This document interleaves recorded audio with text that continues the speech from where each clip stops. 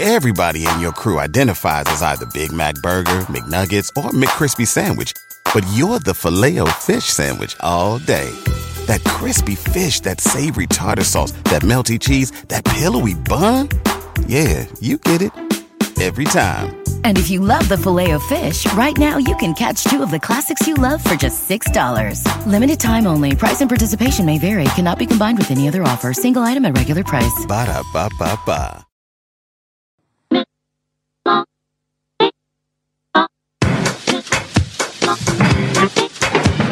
Came on down into the middle of the party set. We were cool, we were happy, they went quiet. Dancing and talking about the power of the gospel. We were cool, we were happy, they went quiet. Welcome to the You Are Not So Smart podcast, episode 143.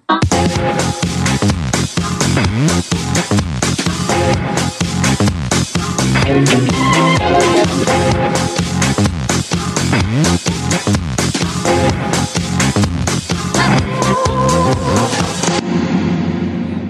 you for coming out. This is Trampoline Hall here at the Garrison in Toronto, which is of course in Canada, a country. I'm starting off with the information, the stuff that you already know, and then easing into the more informative. This is like the on-ramp, the information on-ramp. To use a metaphor from the 90s that I'm changing around. So the basic thing, this is Trampoline Hall. This is a live recording of today's guest, Misha Glouberman, and he's preparing the audience for Trampoline Hall, a barroom lecture series which he's hosted in Toronto for many years. I won't play the whole thing, but I wanted to start this episode with Misha's introduction, which, by the way, he does at every Trampoline Hall. Here's some of it. Before, when the show happens, you won't be like startled or surprised. I don't want you to be caught off guard or be like, whoa, I didn't see that coming. I want you to be more like, whoa, I saw that coming. And I want you to feel, so when the show happens, you'll feel this feeling of like warm familiarity. You'll be like, oh, what does this remind me of? And you'll be like, oh, it reminds me of what that man was just saying 5 minutes ago.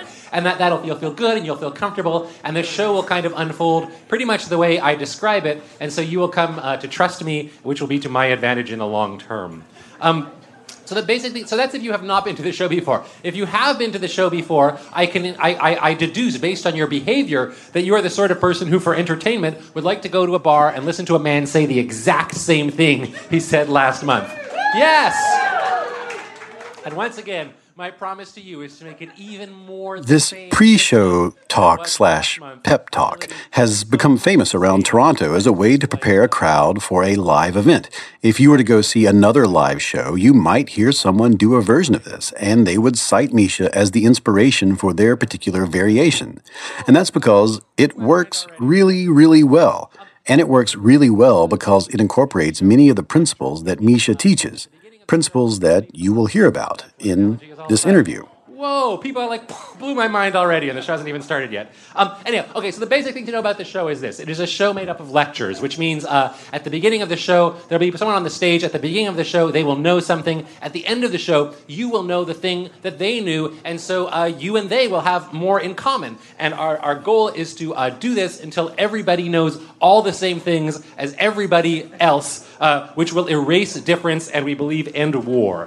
That is our yeah. It's always a good way to get applause, is to come out opposed to war. We think we're about 70% of the way there thus far, so that's the progress that we're making. Oh, but the thing to know, so the lectures, they'll say these things, but here's the thing I would tell you, is that the lectures are forbidden from speaking on subjects on which they are professionally expert. That is the one rule, is what sets us apart in the highly competitive Toronto barroom lecture industry, is that one thing. And sometimes people say to me, Misha, is there some special thing I have to do during the lecture to get the knowledge from them? Should I be making my knowledge grasping gesture? And the answer is no, there's no such thing as that. So don't worry about it. The knowledge will just come to you. But I will tell you this. If you're the kind of person who likes a little extra task or an extra challenge in life, or just when you go out, I'll tell you this, which is that at the end of each lecture, there will be a question and answer period, or Q&A, as we call it in the lecture business, or lec biz. And if you know that there's going to be a Q&A, then you can plan accordingly. And we'd love to have your questions. In the Q&A, as in virtually all things in life, life, it is quantity that matters, with quality a very distant second. So what we really want from you is lots of people laugh in the face of quality. Ha, stupid quality, they say. I got lost. So we want lots of questions. We want them loud. That's sort of the quantity part. And for quality, you've probably heard it said that there's no such thing as a bad question. Whoever said that was either a fool or a charlatan. I'm going with charlatan, because of course there's such a thing as a bad question. Of course there is. And that might seem like sad news. So are you booing the fact that there's a bad question? Someone hiss the bad... All right, yes, hiss the bad question, right. But because it's sad. It is sad. It's sad that there's such a thing as a bad question, but it also implies the happy part of that news, which is that it also implies there's such a thing as a good question. Sometimes people say, Misha, how do I know if my question is a good question? Good question, I reply, immediately putting him in a positive feedback spiral. Good question. A question is a good question. By definition, it must be a question. It should be in the interrogative mood or interrogative mode, depending on who you roll with. It should have like the squiggly line at the end. It should start with one of the question words. Do not think that you can just take a statement and raise the pitch at the end. That will not trick us. We've been doing this for a very long time. Or sometimes people will be like, could it not be said that? And then just say a statement and then just like make the question mark sign in the air. That will not fool us at all. We are much smarter than that. Also, if there are grammarians in the audience, and our research shows it's about 70% grammarians because we advertise extensively in their journals. If there are grammarians in our audience, they will agree with me when I tell you there is no such grammatical construct as a two-part question. If you think you have a two-part question, you actually just have two questions. Ask the better of the two and save the crappy one for a less discriminating lecture series. So that's some ways to know if your question is good, by looking at the question. But then you can also try looking not at the question, but look at yourself. Look into your own heart in an honest spirit of non-judgment, as I'm sure you often do, and see to yourself, what feelings do you have when you feel the question coming on? Maybe you feel curiosity, or as we call it, the question feeling. That's a good sign. That's excellent feeling before the question. But maybe even you feel angry. Anger, I would say, maybe okay. If you're a little mad at the lecturer, you want to work that out through some productive dialogue, go for it, angry audience member. The feeling to watch out for, I would say, is pride. When you find your question coming on, you find yourself thinking, up until this point in my life, I have not been accorded the respect that I deserve. But I feel like things are really going to turn around for me with this question. This is where I'm going to make my mark in the world. Look out, world. Here comes, insert your name here, and his or her question. That's the sort of thing that you should watch out for. Also pay attention to your mental image. Just step back and picture yourself asking the question. Just look at the scene. Is everyone else tiny and you are enormous and possibly made of gold? Because if so, that is a sign that you might have a bad question. I want to stress, your bad questions are welcome. Your good questions simply more so. So that's the basic thing to know. There will be a lecture. There will be a question and answer period, and you may be thinking, that sounds exhausting. Please give us some sort of break. All right, granted, imaginary audience member, a break shall have a break. Anything 10 minutes.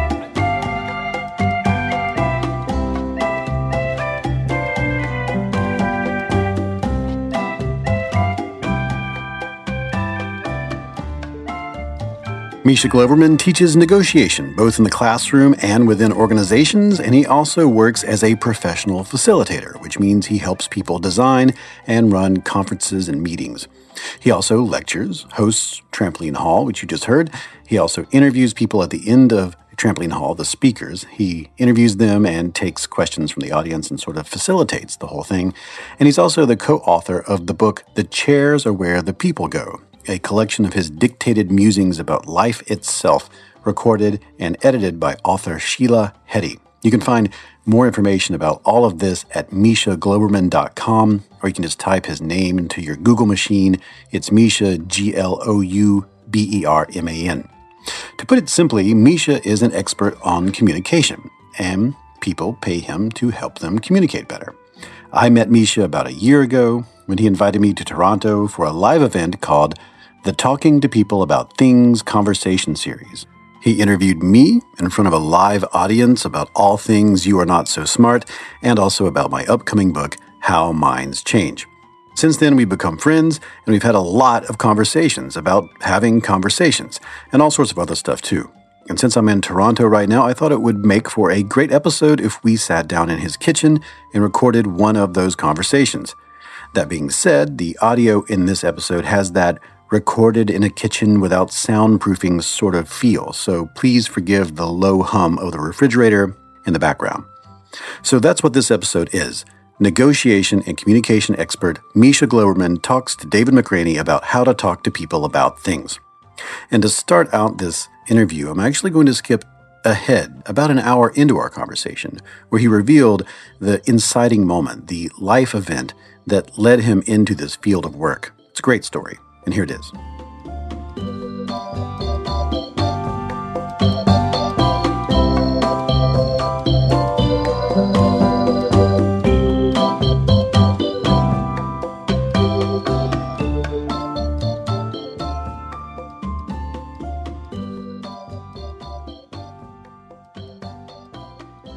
Something like this. This was quite a few years ago, and I moved into this apartment, and I knew when I was moving in there was going to be this restaurant opening in the building. And the restaurant opened, and it's a sort of fancy restaurant, and it turned in the day, but in the night it turned into a bar that played really loud music.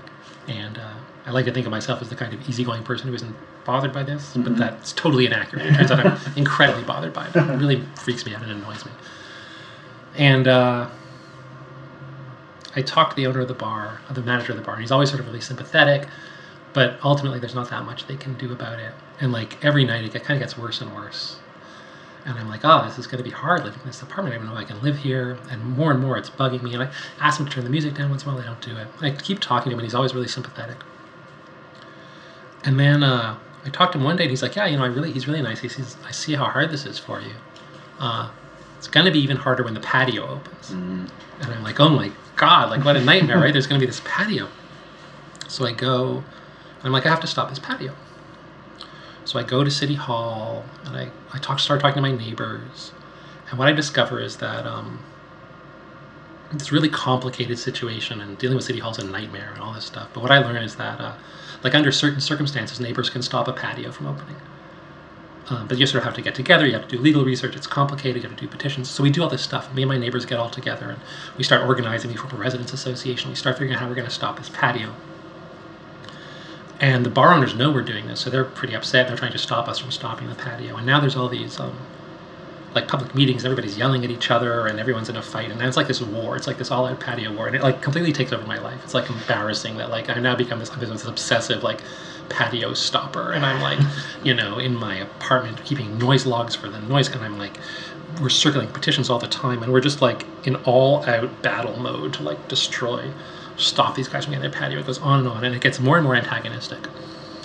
And then we get a call from someone at the city councilor's office, and the guy from the councilor's office is like, you neighbors, you know what, you win. You guys have won. You guys have like gotten like a gazillion signatures. Like you guys turned up laws we didn't know existed, and we're the city councilor's office. Like you win. If you don't want a patio, there won't be a patio. And if you want, you can come to City Hall tomorrow and see this bar and not get their patio. And we're like, yeah, we want to do it. That's awesome. It's going to be amazing. So we all go down to City Hall. We're like so psyched to see these guys not get their patio. And like we're going to win. And that's like, we talk about that thing about winning. We're going to win this. We're going to be the winners in this story and see these guys not get their patio. We're so psyched. And we go up, and then someone from the councilor's office comes up to us and says, hey, the councilor wants to see if we can work out some sort of agreement. And we're like, no, like agreements aren't for winners. We're not here to have an agreement. We're here to just be the victors. And he says, well, why don't you told us we won, don't change this. And he's like, well, just come talk to us. And so when we sit down in the councilor's office, and it's like the councilor and a couple of neighbors are the owners of the bar. Well, the councilor goes to the owners of the bar, and he asks that magic question. He's like, what do you guys want?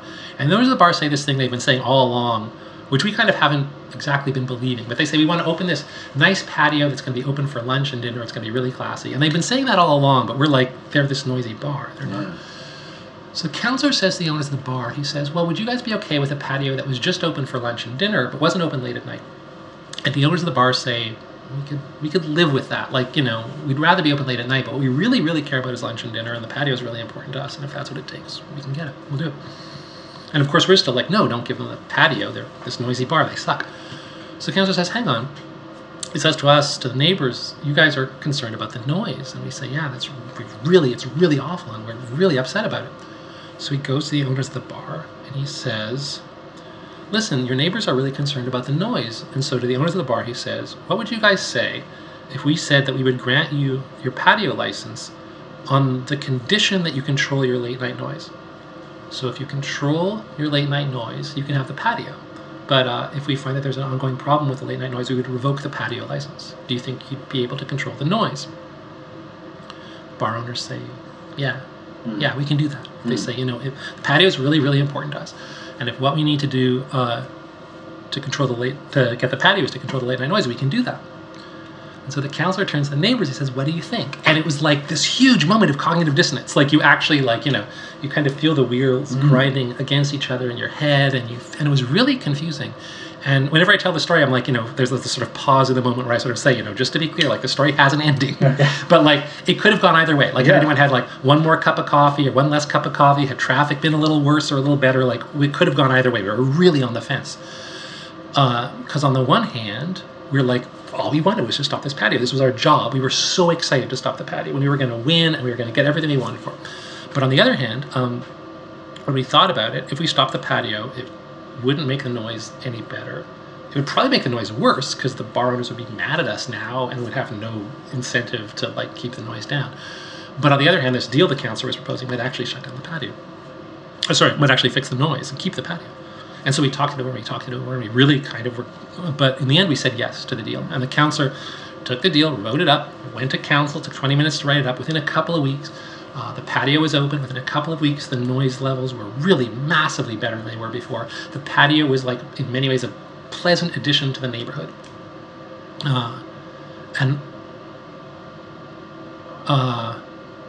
I was really, and this was all before I did all this negotiation stuff, and it was soon after I did this that I encountered the negotiation stuff, and I was like, oh my god, that's, like, soon after I had this experience, I was really thinking about it. Like, I was like, it seemed like we won, and then this thing happened that was, like, better than that.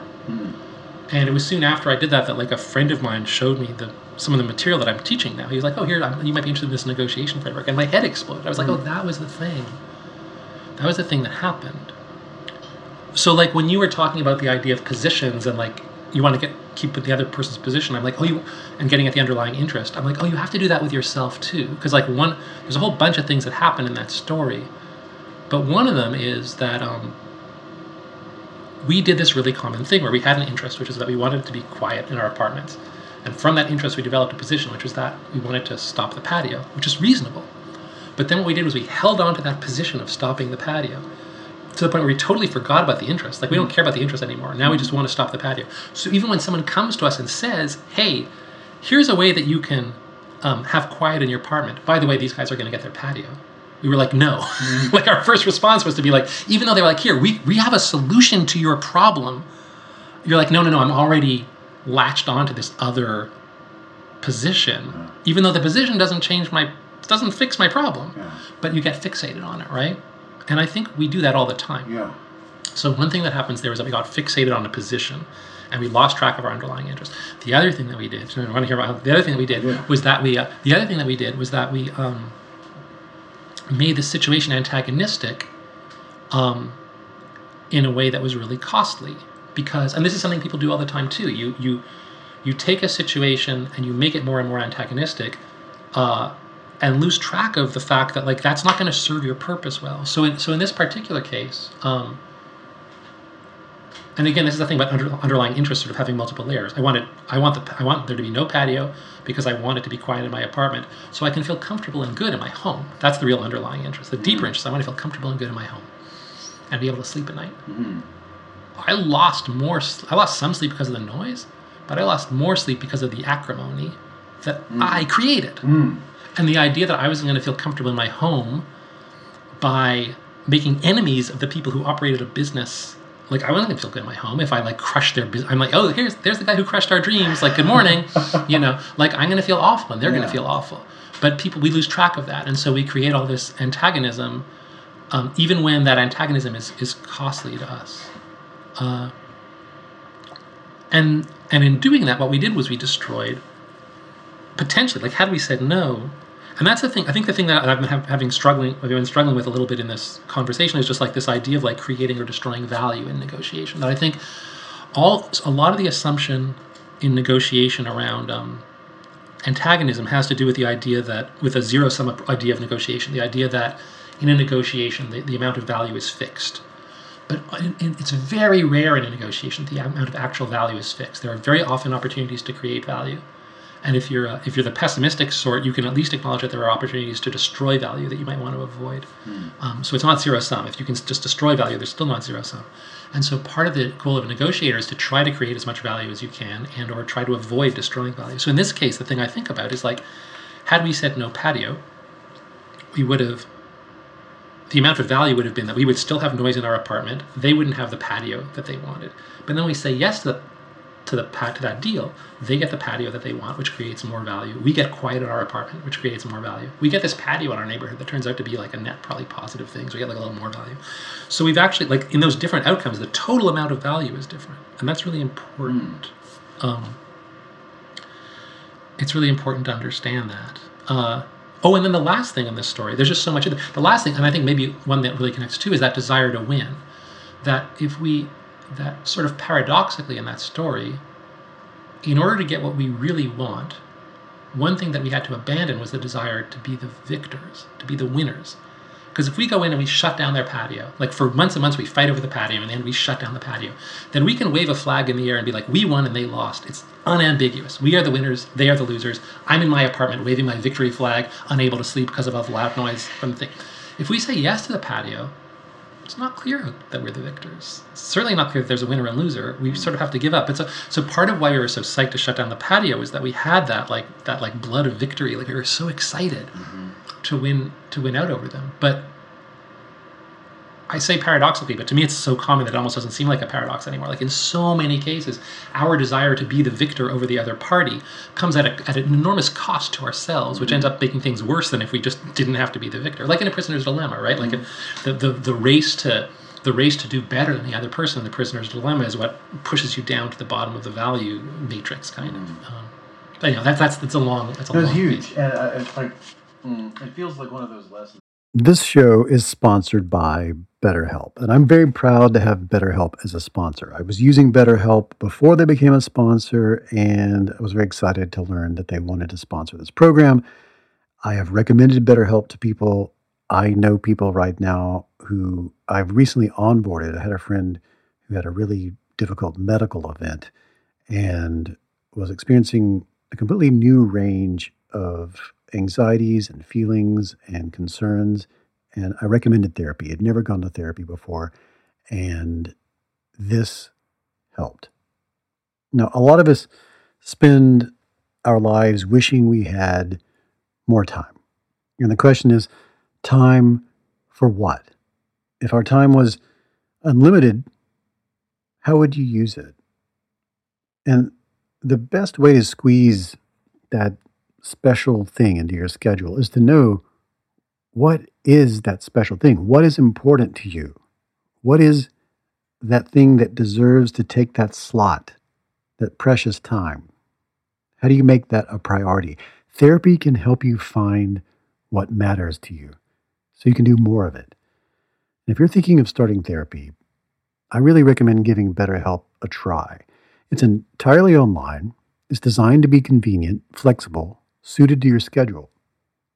Just fill out a brief questionnaire and you will get matched with a licensed therapist, and you can switch therapists at any time for no additional charge. You can do that several times and really lock in with a therapist that is able to generate with you that dynamic that's so important. I believe you should be in therapy. I believe everyone should be in therapy for a period of time at least in their lives to sort this out. What's important to you? How do you make it work? And you can learn to make time for what makes you happy with BetterHelp. Visit BetterHelp.com/YANSS today to get 10% off your first month. That's BetterHelp.com/YANSS. So you want to make better decisions and you have a business. You have a business and you want to make better decisions in that business. You need some sort of key performance indicators, a system for measuring what you're up to, what you're doing. Measurable values that demonstrate how effectively your company is achieving your key business objectives. That's a KPI. And I have a recommendation for you. It's called NetSuite. You should be using NetSuite. Here's why. So your business gets to a certain size and the cracks start to emerge. Every business that's doing well, even if it's just starting to kind of do well, it'll start to form some fissures here and there. Things you used to do in a day will start taking a week, and you'll have all sorts of manual processes that there's too many. You can't get to everything, and you don't have one source of truth to make sense of it all, to make those better decisions. If that's you, you should know about 3 numbers. These are 3 numbers you should know: 37,000, 25, and 1. 37,000, that's the number of businesses which have upgraded to NetSuite by Oracle. That's a big number, 37,000. NetSuite is the #1 cloud financial system, streaming accounting, financial management, inventory, HR, and more. 25. NetSuite turns 25 this year. 25 years? 25 years of helping businesses do more with less, close their books in days, not weeks, and drive down costs. And 1, because your business is one of a kind. You don't want some sort of operation or app that's just made for whoever comes along. No, you get a customized solution for creating those KPIs that you need. One efficient system with one source of truth made for one business, your business. Manage risk, get reliable forecasts, and improve margins. Everything you need to grow, all in one place. When you have everything you need in one place, all these biases, all these fallacies that I talk about on this program, it's an incredible way to apply everything you learn about making better decisions by having one source from which to pull your evidence, your information. Right now, you can download NetSuite's popular KPI checklist designed to give you consistently excellent performance for nothing, absolutely free. You just go to netsuite.com/notsosmart. You get it for free. That's netsuite.com/notsosmart to get your own KPI checklist. One more time, netsuite.com/notsosmart.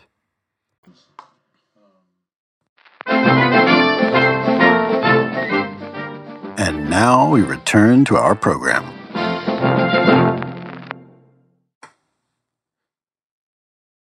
My name is David McRaney, and this is the You're Not So Smart podcast. From here forward, it's just a conversation between me and Misha Globerman. He teaches negotiation. He is also a professional facilitator, and he has a lot of things to say about how to talk to people about things. Also, this is a conversation in a kitchen, so please forgive the hum of the stuff in the kitchen.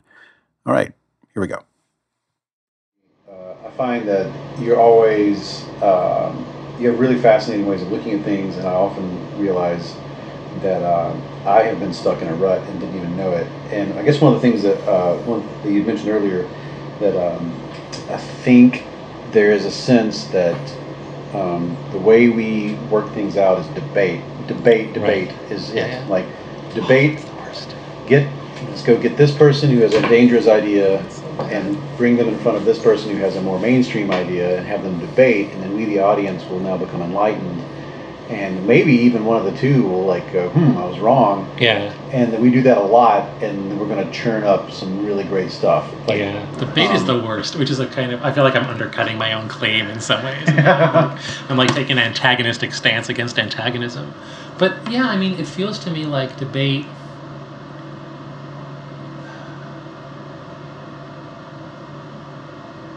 it's a really, really, really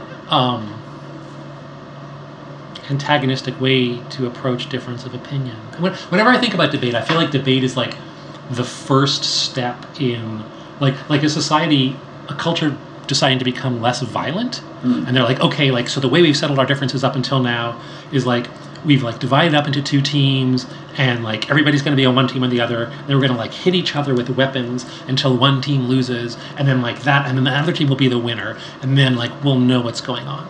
And then debate is saying like, violence is bad. So instead what we'll do is let's divide ourselves into two teams and attack each other with words, and one team's right and one team's wrong, and at the end we'll know which team is right and which team. So you're sort of reenacting the same model, and like you're doing it without violence, which, just to be clear, is a tremendous step forward. I mean, I'm not like equating the two, but you're sort of using the exact same model of two sides and victor and loser and antagonism, and again, really awesomely taking out the violence, but it's still that same model. And that seems unfortunate, and it seems unnecessary. And that there's a lot of different ways to approach people seeing things differently. And a big part of it too, and this kind of comes back to like the thing that you were talking about earlier about sort of saying what's obvious, is that in a situation where you're going to have a debate, I think a really important question to ask is to say, like, what are you actually trying to accomplish? Like, what are you trying... Like, so for instance, is what you're trying to do to get closer to the truth. Like, that might be what you're trying to do. And if what you're trying to do is to get closer to the truth, you might think, and there are people who disagree, and one thing I don't want to, like, I'm not trying to gloss over the idea that people disagree. I'm not even trying to pretend that everybody's opinion is equally valuable. Like, that's okay too. But,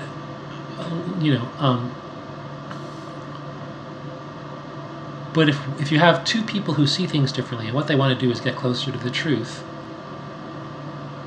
you might not think that the best mechanism in which to do that is for them to have a conversation where they each try to persuade, where each of them, their goal is to try to persuade each other. So like one of the big problems with debate, for instance, is like if I'm in a debate with you, if you and I are like, we disagree, let's have a debate. If at the end of it, I change my mind, I am the loser. Mm-hmm. Which is fucked up. Mm-hmm. It's messed up. Like if you think about it, what's happened is I've now emerged smarter. I've learned something new. That should be a good thing. Mm-hmm. But a debate frames the conversation in such a way that if I emerge smarter and learn something new, I'm the loser. Mm-hmm. So the way to win in a debate, specifically the conditions of victory, are to emerge no smarter than you went in. To emerge understanding the issue no smarter than you went in. That seems problematic. Mm-hmm. So that's just kind of on that level. It also does, again, I guess when I teach the class, in my negotiation class, one of the things I teach is like a real small shift in questions. So one shift of a framing question is, if you're in a situation with someone else where you disagree about something, the natural question to ask yourself is to ask yourself, which one of us is right? Which is basically the debate question. And then what I say is, what if instead of ask which one of us is right, you were to ask, why do we see this differently? And the idea is that if you make that shift, that second question, all of a sudden you're doing something really different. Because first of all, which one of us is right is basically it's not an open-ended question, it's a closed question. Which one of us is right is a multiple choice question. It's either Misha or David, that's it. So at the end of it, what we're going to know is either you're right, good for you, and I'm wrong, or I'm right, that's it. So there's just one type. But on the other hand, why do we see things differently? That's an open-ended question. That's an essay question. And we can start to explore that. Even more importantly, though, if you and I if we're disagreeing and we say, let's have a debate to see who's right, we are working against each other. We're working at cross purposes. You're pushing for side David is right. I'm pushing for side Misha is right. Typically, if we're normal humans, right, we're going to try to win. Which means that, for instance, if you give me a point for your side, I'm going to just immediately try to think of a counterpoint and try to get you back. Or if I know information that doesn't support my side, I'm going to conceal it because my job is to win. It doesn't help me to share information that doesn't support my side. On the other hand, if we're exploring the question, why do we see things differently? That's a question that we can face that question together.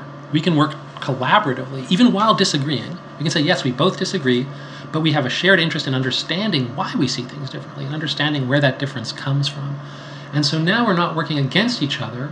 We could be working together. And again, it's not like Pollyannish. I'm not pretending that we don't disagree. Like, we might disagree really fervently. I'm also not even pretending that I think like your view is equally valid to mine. I might think my view is totally great and your view's a bunch of garbage. But even still, we can still work collaboratively to understand where do those differences come from, and do that in a way that's we're working on that together. And then at the end of that conversation, we might actually come out both understanding the issue a little bit better and also understanding our disagreement better. And we might still leave with the same opinions we went in with.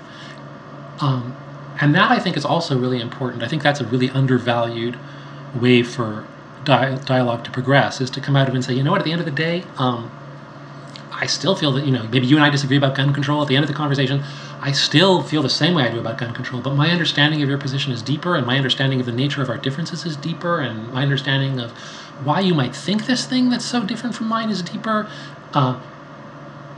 And I get it more, and I still am told I just haven't budged to an inch, but like my understanding, I think that's really helpful. I think that's important. Yeah, when Lee Rawls was on the show, he did Israeli-Palestine negotiation, and he said the one question that's never, and he said in 40 years of doing it, no one has ever asked, what the other person is wants out of this, this situation. Like they're not interested in what the other person thinks. Like they want to present what they think. It's very, they feel like they haven't been heard. Yeah, that's their number one goal. And they never open up with saying, like, so what is your position? Right. And so there's a bunch of stuff to remember about that. Like, so that's a really useful information. And it's not going to jump into like the sort of negotiation advice. So a really useful thing to understand is that everybody, by nature, going in, starts off just thinking about what they want and their view of the situation. But if you're in an actual negotiation, and a negotiation means something where you and the other party have to come to an agreement together. You're trying to reach an agreement together. That's a terrible strategy for solving the problem, right? Like, it's not going to work. And so again, my question is, like, you have that starting question of, like, what are you actually trying to get here? So people sort of go into a negotiation and say, well, here's what I'm going to try to do.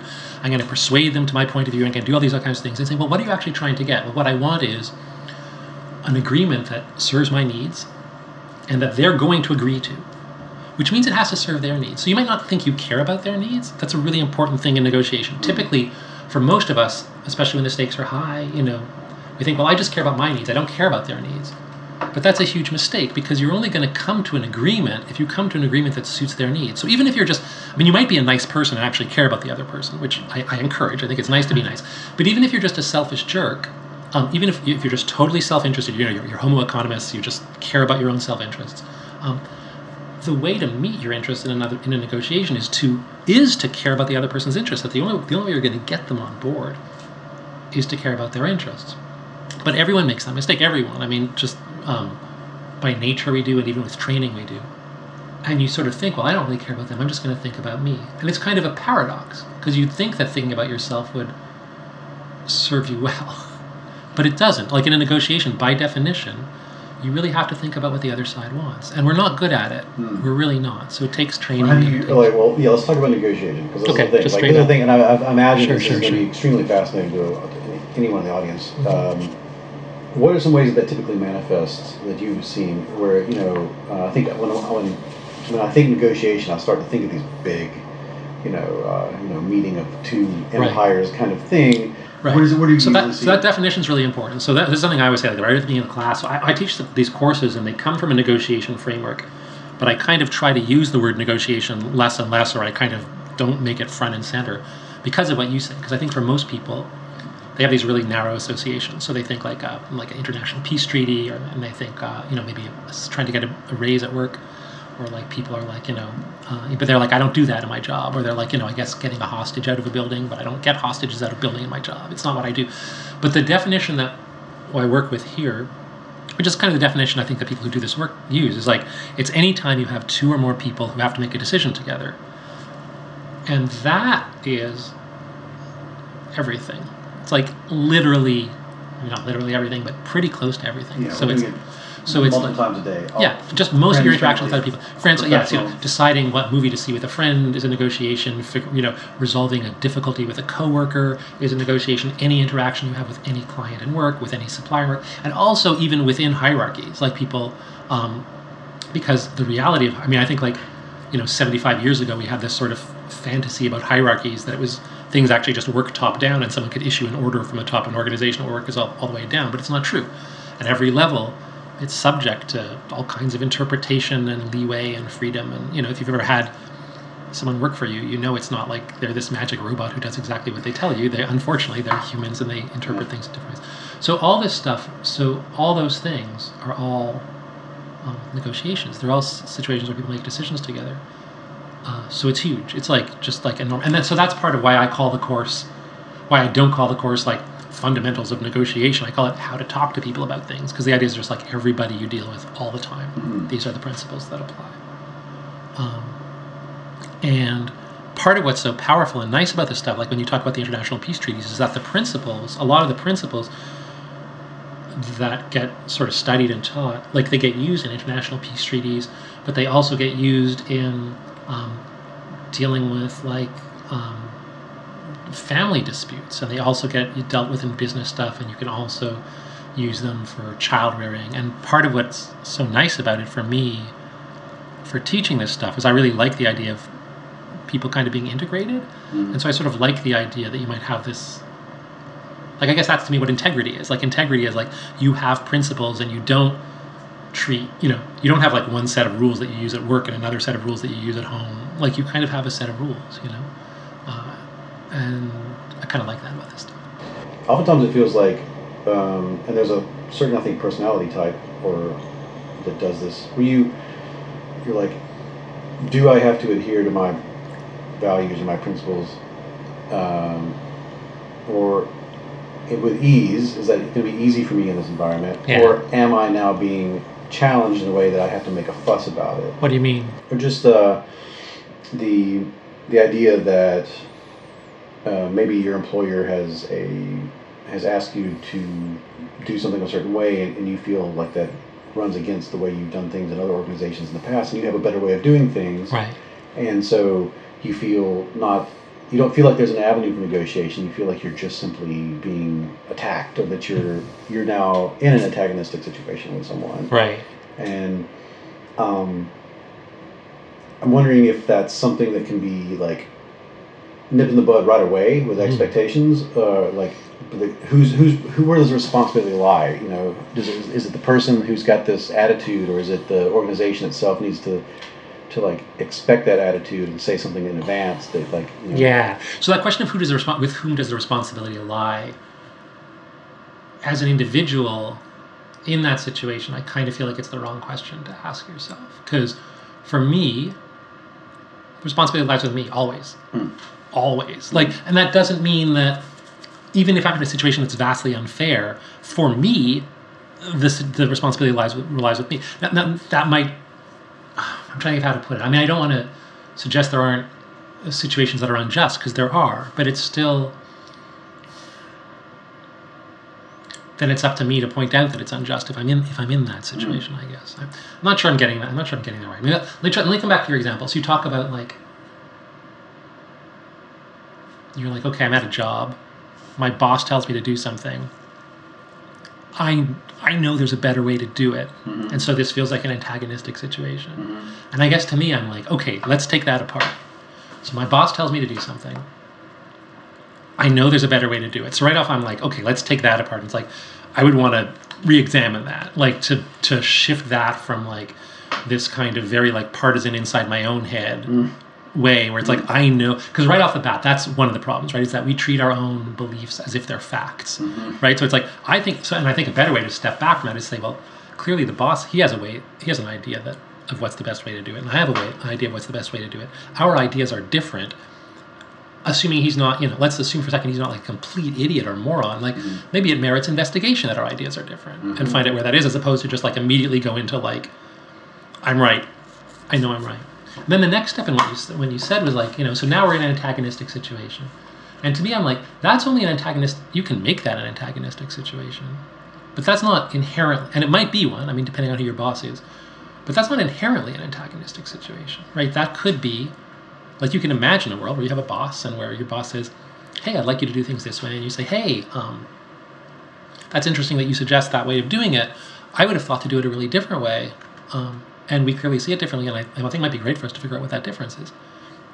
There's nothing antagonistic about that. So I think for a lot of people, just as soon as there's a difference of opinion, they're like, well, now it must be antagonistic. But I think one of the things that I want to allow for is to say, no, like, there doesn't have to be. You might have different ideas what to do and say, hey, we have different things about what to do. Let's work together on how to solve that, and be open to the idea that maybe you're going to learn something, and not, as opposed to saying, oh, I'm going to try to push for my idea, show my idea is right and show that idea is wrong, which doesn't get good outcomes for a million reasons. It doesn't. To say like, hey, let's have this starting assumption be that like if you and I see things differently, it might be because you know something I don't know. It might be because, it might be because some part of my view isn't right. And that ties in. That's, I think, one of the things where my work connects a lot with your work. Like, I think to some people seeing when I brought you in, people like didn't quite see why it's so connected. But to me, like a really fundamental part of what it is to be a good negotiator and to be a good communicator is to understand that, like, oh, the things that are in my head aren't like we just assume that, like, oh, everything's in my head is just like right. All of my beliefs are right, and if someone disagrees with me, it's because their beliefs are wrong. If somebody else's were right, then those would be my beliefs. Yeah, exactly. And so like being able to get out of that is a huge part of problem solving, and it goes down this path. If you think that, then you go down this path where if your boss, like if you know your way is right, and your boss suggests doing things a different way. This is, you sort of take through that naive realism story, right? Where it's like, well, probably he's trying to screw me up. He's proposing a way that's worse than the best way. Why would he do that? Well, only because he's my enemy. So immediately, like, you go into this mode. So either there's only two possibilities. Either he's trying to trip me up, and so he's my enemy and I should fight him, or else he's an idiot and I have to fix him. So I can either fight him or fix him. Those are my only options. But if you can get out of that mindset where you assume that all of your beliefs are true, then all of a sudden you're like, oh wait, here's a person who sees things differently from me. Maybe that merits exploration. Well, you said that early on if you think of it, if you frame it as why do we see this differently, instead of saying which one of us is right, and you said that if it serves, it serves my needs and they'll agree to it.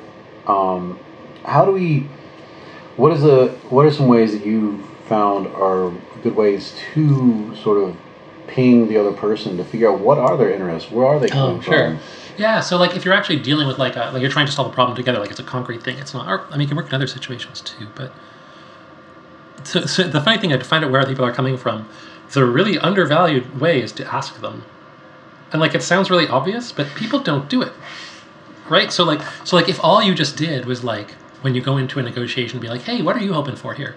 You are now like 80%. You're like in like the top 20% of all negotiators ever. Like if you could just go into the conversation and be like, hey, what are you hoping for here? And then what you do is you shut up and listen for 2 minutes, and really try to listen and actually absorb the information. So you don't just sort of smile and nod. You don't practice what you're doing, what you're going to say next. You actually try to absorb the information. You let yourself be surprised. You don't just sort of slot it into what you already think. If you just do that, you're like a superstar. You're great. And then if you want to be super duper advanced, when they tell you that, you say, hey, what are you hoping for here? And they tell you. Then you say, why is that important to you? And then they're going to tell you something deeper. And then you can even just keep asking that question. You say, so why is that important to you? Because typically people's interests kind of have deeper and deeper levels. And the deeper you can get, the better you can problem solve, basically. Like the more you kind of understand what's up. So that's one thing. And then, and in some situations, people will just tell you. So a big thing is just to ask them and let them tell you. Sometimes they don't want to tell you. And if they don't want to tell you, there's a few things you can do. One thing you can do, sometimes they don't want to tell you because they don't feel like you're in a trusting, collaborative relationship. So one way you can help with that is talk about what you want. Say, hey, look, just for example, here's what I really want out of this deal. Here's what matters to me here. Here's what I really care about. And sometimes that'll open them up. Or another thing you can do is you can say, hey, if I were in your situation, I'd be really concerned about this. If I were in your situation, if we were trying to make this deal and I were in your situation, I'd be concerned about whether you could trust me. That's something that I'd be really worried about. And so I'm not sure if that's what you're concerned about. Yeah, I'm not sure if I can trust you. Okay, well, what can I do to help address that? Are there things that I can do? Or you might say, that's my concern. They might say, no, that's not my concern at all. Well, now you're already making progress. You're like, okay, what is your concern? And then they'll tell you. Why does this feel so magical to me right now? I'm like hearing you. I'm like, again, it's like it should have been obvious, but like I'm imagining having that conversation right now. I'm like, oh, that sounds so. Is there a specific conversation you're thinking of, or like? Well, I'm thinking about arguments with my dad because it's that time of year, and he like he drove me to the airport Yeah. to get here. Yeah. Just so to save money on car parking, right? Nice.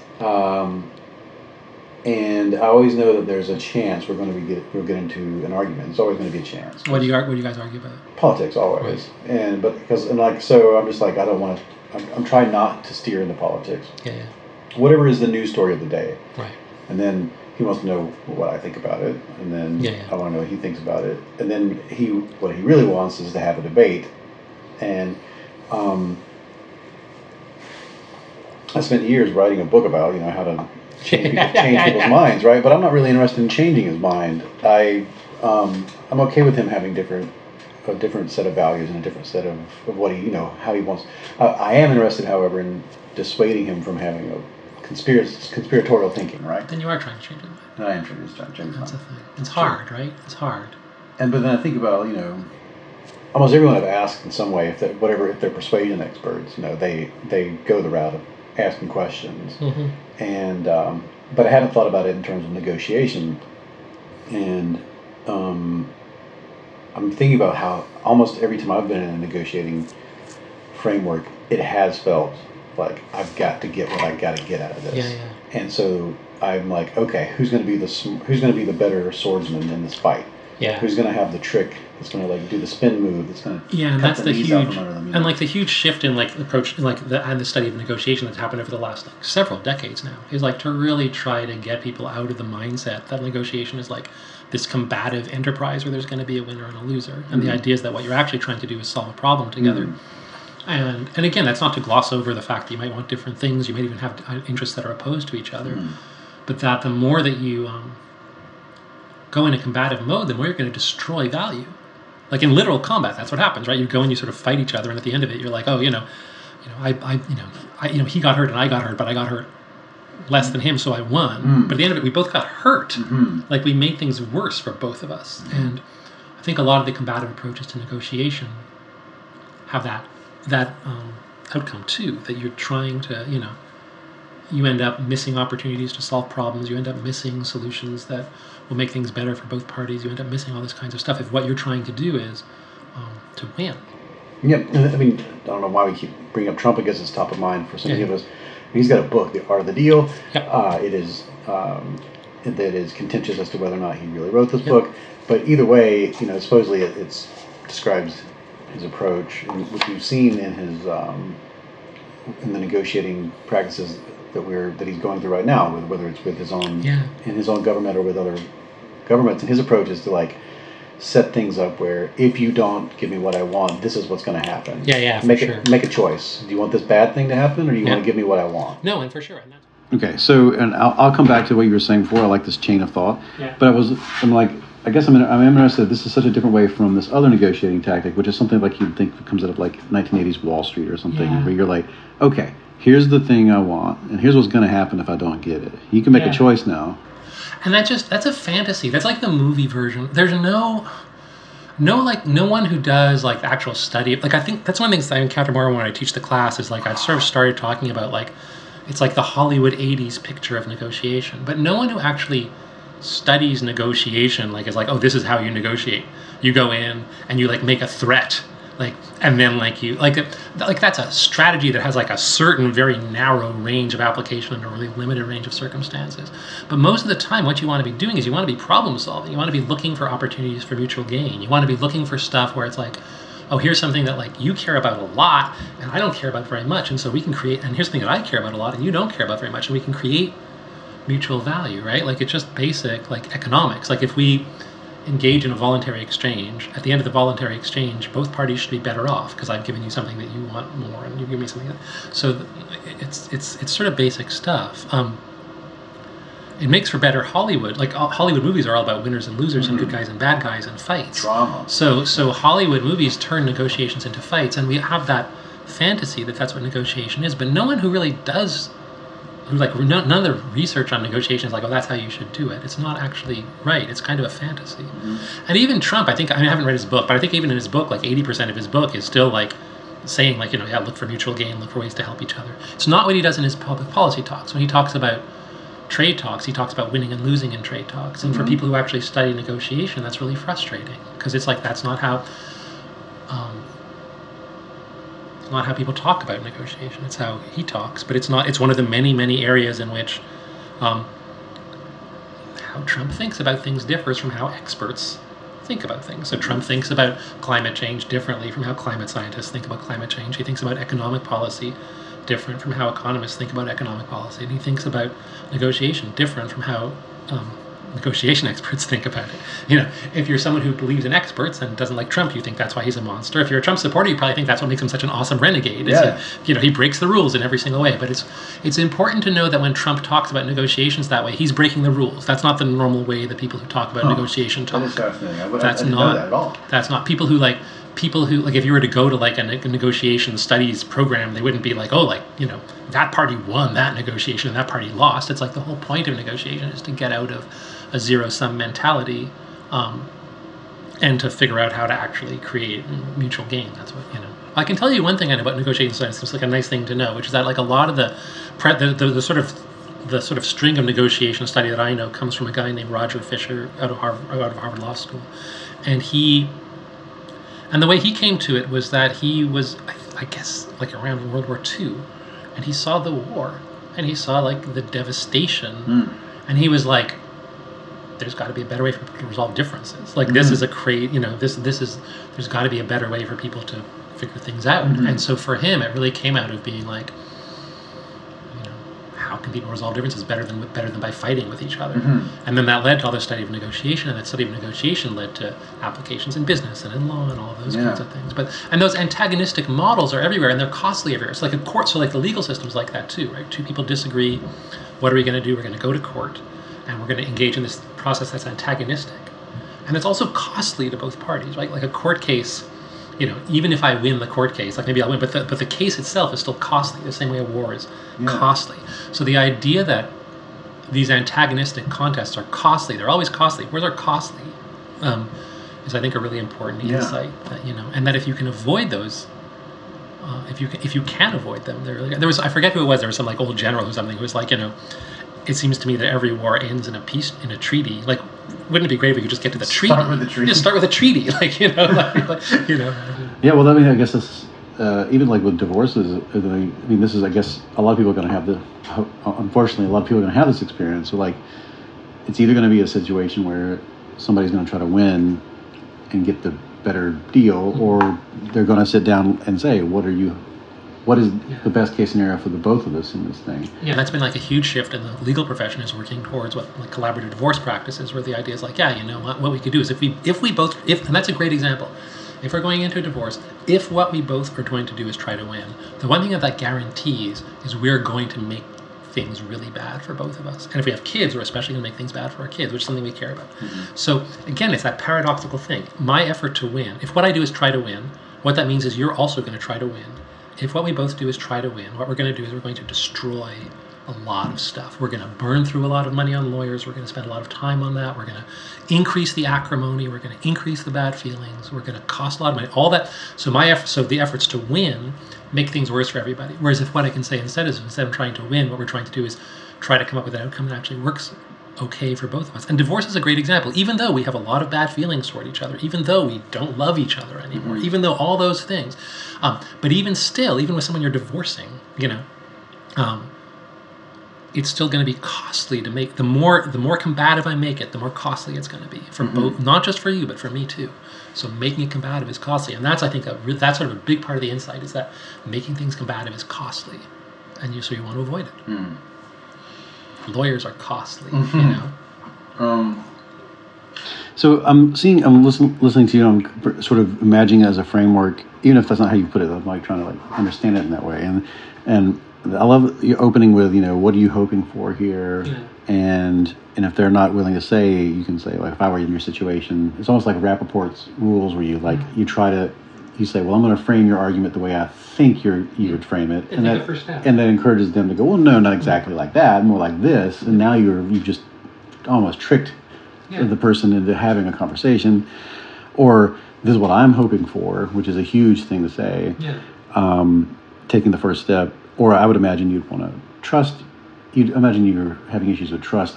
I also am trying to figure out how I could trust you. How could I establish that trust? What can I do? It reminds me of when you're trying to help someone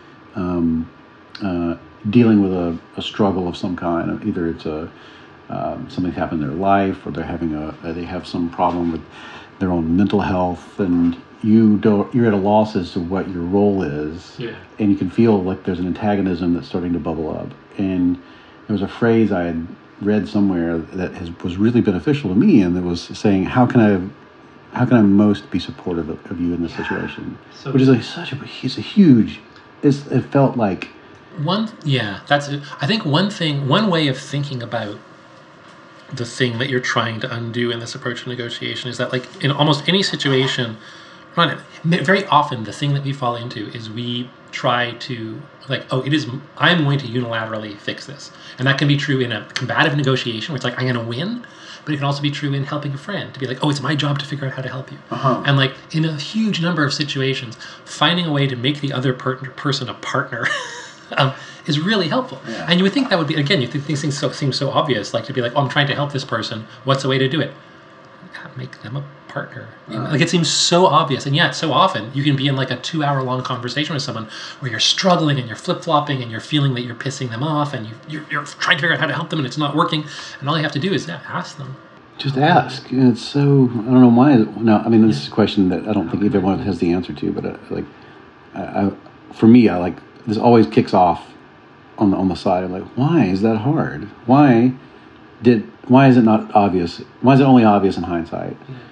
To just go ahead and ask. I don't know. I mean, I don't know if it's cultural or it's biological or what. This feeling of like, my frame has to be, you have to go into my frame, and that's the way this works. Instead of like actually coming across saying, I would need to understand something, I need to ask something, I need to participate with you. And again, it feels like the thing where sort of your work and my work connect is like, it's just that way in which, like, how much we are all stuck inside our own head and our own story. So it's like, okay, I have an idea for how I'm supposed to help you, so now what I'm going to do is I'm going to act on that idea, and then if it's not working, then I'm like, well, I just need to do it harder, or something's wrong with you. Something's wrong with the other person. Why is it? Yeah, I'm trying to help you, and you're rejecting it. Therefore, there's something wrong with you, because you're just so. And again, if you take that sort of total naive realism view, where it's just like, oh, my views are just right, then it's like, yeah, they must just be broken if my help isn't helping them. But it's you say you either had to fight them or fix them, and if you try either one of those things. Well, not good things happen often. I'm thinking about it like we're in this state, like when they do tell you, like, here's what I'm looking for, right? Like, what do we do with that information now? Because I'm looking for. Well, let's say, I mean, I know we're kind of talking in general. Do you have any specific examples that would help to frame all this? I don't know. Is there something that you're thinking of? I don't have like a. No, I don't know, but I mean, like, I know that when I talked to Rory Sutherland, he'd love to talk about. They wanted to. There's a lot of complaints from the transportation system in the UK. It was a certain train, and they were brought in to consult, right? And the situation there, I forget the exact train, but it took a long time to get where it was going, and they were like, "Can it get there faster?" And the government was like, "That will cost a whole lot of money." And people were like, "I don't care. Let's spend a lot of money on this thing." Right. And they asked them, is there a behavioral solution to this, a psychological path? And they were like, give them free Wi-Fi on the train. Yeah. And as soon as they gave them free Wi-Fi, people stopped complaining. Yeah. The trip didn't become shorter, but it became less painful. Yeah. But so people in that situation didn't want what they told people that they wanted. And I'm wondering if that comes up in this. That's an example of the why question. So before I was like, that was when I was like, oh, you have to ask, in the negotiation language, this is like the technical, not super technical, but like the way that people talk about this in negotiation is they talk about this distinction between positions and interests. So the position is kind of the thing that you say you want. The interest is the underlying reason why you want it. And the shift that people try to make in negotiations is to make that shift where typically what we talk about in negotiations is our inclination is to talk about positions. And very often the positions are antagonistic to each other. But once you get down to the deeper you get down into underlying interests, the easier it starts to become to start to find other solutions. So the way I would sort of reframe that story in negotiation language is people say, we need the train to be faster, right? There's some group of parties saying we need the train to be faster. There's another group of parties saying like, it's going to cost too much money. We can't make the train faster, And so now you have these warring positions where it's like, make the train faster, no. Make the train faster, no. And that's like a really standard positional battle. Is like, it's just like, we need this thing. You can't have this thing. If you have the conversation and you say, why do you need to make the train faster? And people start to say, well, we're on the train. We have nothing to do. I've got all this stuff I have to do. And I can't do all the stuff I have to do because I'm sitting on the train and I can't do anything. Well, what's some of the stuff you have to do? Well, I have to make dinner and I have to look after my kids and I have to answer all these emails. Well, you can't look after your kids on the train. You can't make dinner on the train, but we might be able to help you answer all your emails on the train. How would you do, right? Yeah. And so you have to have that underlying interest, But it's only once you have the conversation about the underlying interest that you can do that. It's super fascinating to me in that I see this all throughout. This is also what we do intersects, and that people are often having the conversation about this. They're having this positional battle, and they get blind to the idea. That's what we're talking about. That's what we've always. Context, so we can... Like when I'm having a debate or a conversation, or I'm trying to understand like the nature of my own behavior, or if you're trying to like have even an artistic discussion where you're like, how do we, why is this movie not working? What can we do to fix the movie? Like we often are having a conversation about these salient aspects that we have assumed are the real, that these are what's driving our feelings about this. Right. One example I can think of is like people say CGI sucks in movies. Right. And but they only say that about movies that aren't very good, right? Because they can't pinpoint. Because they can tell that it's CGI. Yeah, they can't pinpoint. So when you know that it's CGI, you know that it sucks. Like sort of by definition, if you know it's CGI, that means that it sucks. Yeah, or if the movie's bad and you can't pinpoint why the movie's bad because it has something to do with storytelling or characterization or bad acting that's just bad, not bad enough to quite notice, but something's off. Like it's the introspection illusion. So you don't know why it is that you feel the way you feel. So you try to look for something that's salient, which would be, what's the most salient thing? Well, it was full of CGI. It was like a cartoon or a video game. And so now your argument to yourself, your reasoning is that movie was bad because of all the CGI. And then that becomes a conversation, and then now a movie executive might be like, turn down the CGI in the next movie we make. And so it's like this positional battle you're talking about where like, all these decisions are being made about a thing that has nothing to do with what's actually the problem with this stuff.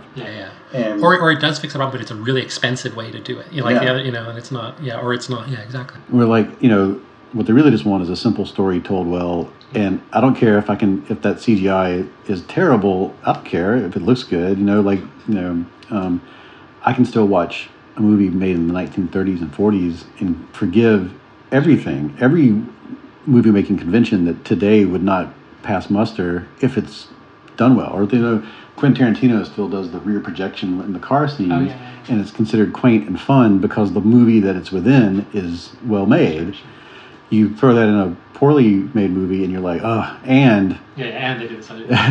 And so it seems to me that so instead of taking people's positions at face value, a way to actually respect them is to try to figure out what the interest is. I just see it applicable across domains, and trying to figure, because also I think from a psychological perspective, like with the introspection illusion, is you rarely can take people at their word when they tell you like why they did what they did, or thought what they thought, or felt what they felt, because the antecedent to that thought, feeling, or behavior might be something they haven't noticed. Or it might be something that they're unwilling to say out loud. And it seems to come up in these negotiation frameworks where that salient thing is you move all of your energy into protecting. I have come up with a narrative that makes this make sense. And I commit to it so hard that I lose track of what got me there in the first place. What was the motivation to even create that narrative? And I've seen that happen in interpersonal, whether it's with friends, family, lovers, or whatever, where points of contention start to be about a concrete argument, Yeah. but the underlying thing that's creating the argument is never addressed. Yeah. And I think that's a lot of the stuff. I mean, the kind of thing that's come up a lot for me in the past few years is like the kind of thing is like, that's how do you talk to your dad who has different politics than you? And like, it's funny because people always, for me, it's like people always like bring it up as a negotiation. And for me, I'm like, that's not a negotiation. Like you're not, like just by my definition of what a negotiation is, there's actually not a negotiation you're engaged in there. There's not a decision that you're trying to make together. There's not a task. Like it'd be different if like you and your dad had one ballot and you had to decide together how to cast it. That would be a negotiation. But that's not how it works. You get to vote, he gets to vote. Like you can just... Oh, that's very interesting. You know, so the question is more like what's actually going on in that conversation? What are you... what's happening? And I think in a lot of those conversations, what's happening is like... is someone... And it's not to say the politics don't matter. The politics do matter. But I think that an important part of the conversation very often is like, I'm sad that you're so different from me, you know, and that maybe that's the conversation that, you know, that maybe the conversation isn't even the sort of like, I want to understand your point of view. Let's try to understand. It might be like, oh, it makes me, you know, I'm sad that you're so, are you sad I'm so different from you? Like you know, that seems like that's part of why those conversations often get so charged with family, because otherwise it would be just as charged with anybody, but it's not, right? It's just with family. And so part of it is like, yeah, that's part of what's going on. So maybe that's the, you know, why are you trying to have this conversation? Because I want to love and respect my dad, and it's hard to love and respect someone who sees the world so differently. And you want them to love and respect you, and you feel like you're not getting that. Yeah, whatever those things are. And so maybe I feel like maybe 3/4 of those conversations would involve people being like, yeah, of course I understand you see things different from me, and it pains me, but of course I still love and respect you. Like if the two parties can say that to each other, that might actually be the conversation that needs to happen in that case. I mean, again, that's not a negotiation. I'm kind of stepping outside of my own expertise a little bit. But it's in the same place of that, like making such living on assumptions, and trusting your assumptions more than, and not, you know, trusting your assumptions to the point that you're not going to ask or even reach out or be vulnerable to the other party, because that in some way is going to threaten the assumption. Yeah, and I guess one thing, and also like being like, also like asking like, what is this conversation for? Is a really important question. Like, what is this conversation for? What would it look like for this conversation to go well? You know. Is the strategy I'm taking likely to bring out that, like, that's also is the strategy I'm taking likely to bring out the result I want? That's a really common question that like can blow things up. Like, where you're like, oh right, of course they're not gonna change their mind. So what am I actually trying to do? It's interesting. This is like blows up a lot of things that I've been fascinated with lately. In that, you know, why is it so important to change the other person's mind anyway? Yeah, so that's a really important question to ask yourself. And then I think I see this in a lot of internet debates. Like if I could just change that person's mind to match mine, it solves the whole thing. Yeah. But a lot of politics is supposed to be like, here's a problem in society, and we have 2 different approaches, or maybe we have 100 different approaches to it. And the end goal of this conversation is that we use the solution that we've decided is the right one. And if you agree to do that, then there we go. We've made it. Yeah. Instead of reaching out and coming to like any kind of collaboration at all. And again, it's just that thing of being stuck in your own head. Like the thing is like if I'm just stuck in my own head and I'm like, well, I'm right, all I need to do is tell you that I'm right. But the problem is if I take just even a second to be like, oh, right, you've got your own opinion too. Yeah. So one of the things I always mention in the class is like, I'm always like, you know, if I disagree with you, then I think like, the problem, you know, the solution is just for me to, you know, I know my point of view. I know that it's well-formed. I know the good reasons behind it. So all I have to do is describe those things to you and it will fix the problem, which would be a perfectly good solution were it not for the fact that you're thinking the same thing, right? When we think that, it's sort of almost as if our fantasy is the other person sitting there thinking like, wow, I'm probably wrong. I can't wait for Misha to tell me why. But like, they're never thinking that, right? The person's just thinking. So both parties are like trying to fix the other person. No one's actually here, and also because of that, no one's actually hearing anything. Because if all I'm trying to do is fix you might be giving me all this great information, but I'm so busy trying to fix you that all the information is just going to pass me by. I'm going to miss what might actually be useful information, but I'm going to miss it because I'm just so focused on trying to set you straight, and you're so focused trying to set me straight, we're not actually hearing anything. I love the Petio story because it's such a gift in your life, right? And it feels like we all deserve to get that gift and to be set down that path of when you face the next situation where the idea that you didn't have to win is a huge part of it, but also the idea that like if you did win, don't you would win. make it worse. Yeah, Yeah. and I think there's just a huge number of I think that's what Trump is like with trade wars. I mean, that's like a real example. Like, it's like you can win a trade war.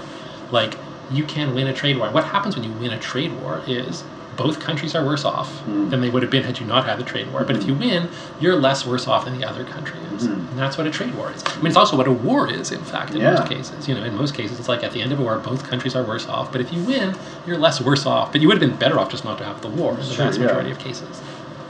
Well, in your class, like, what do you find is usually like the most common misconceptions that people, like, when, you know, the first week or two, and like you're unloading some of these ideas, what seems to be things that people are like, they have those like, I never saw it that way? There's a lot of them.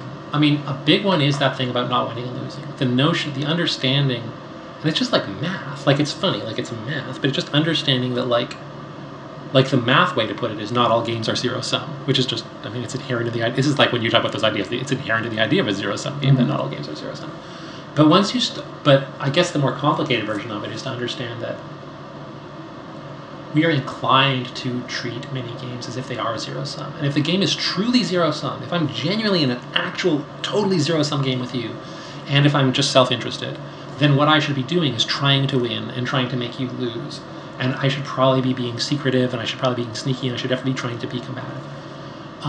But the thing that we learn in the class is that in real life, incredibly few situations are actually zero-sum games. Like, basically almost no situations are zero-sum games except actual games. Like, playing poker is a zero-sum game. But, like, no...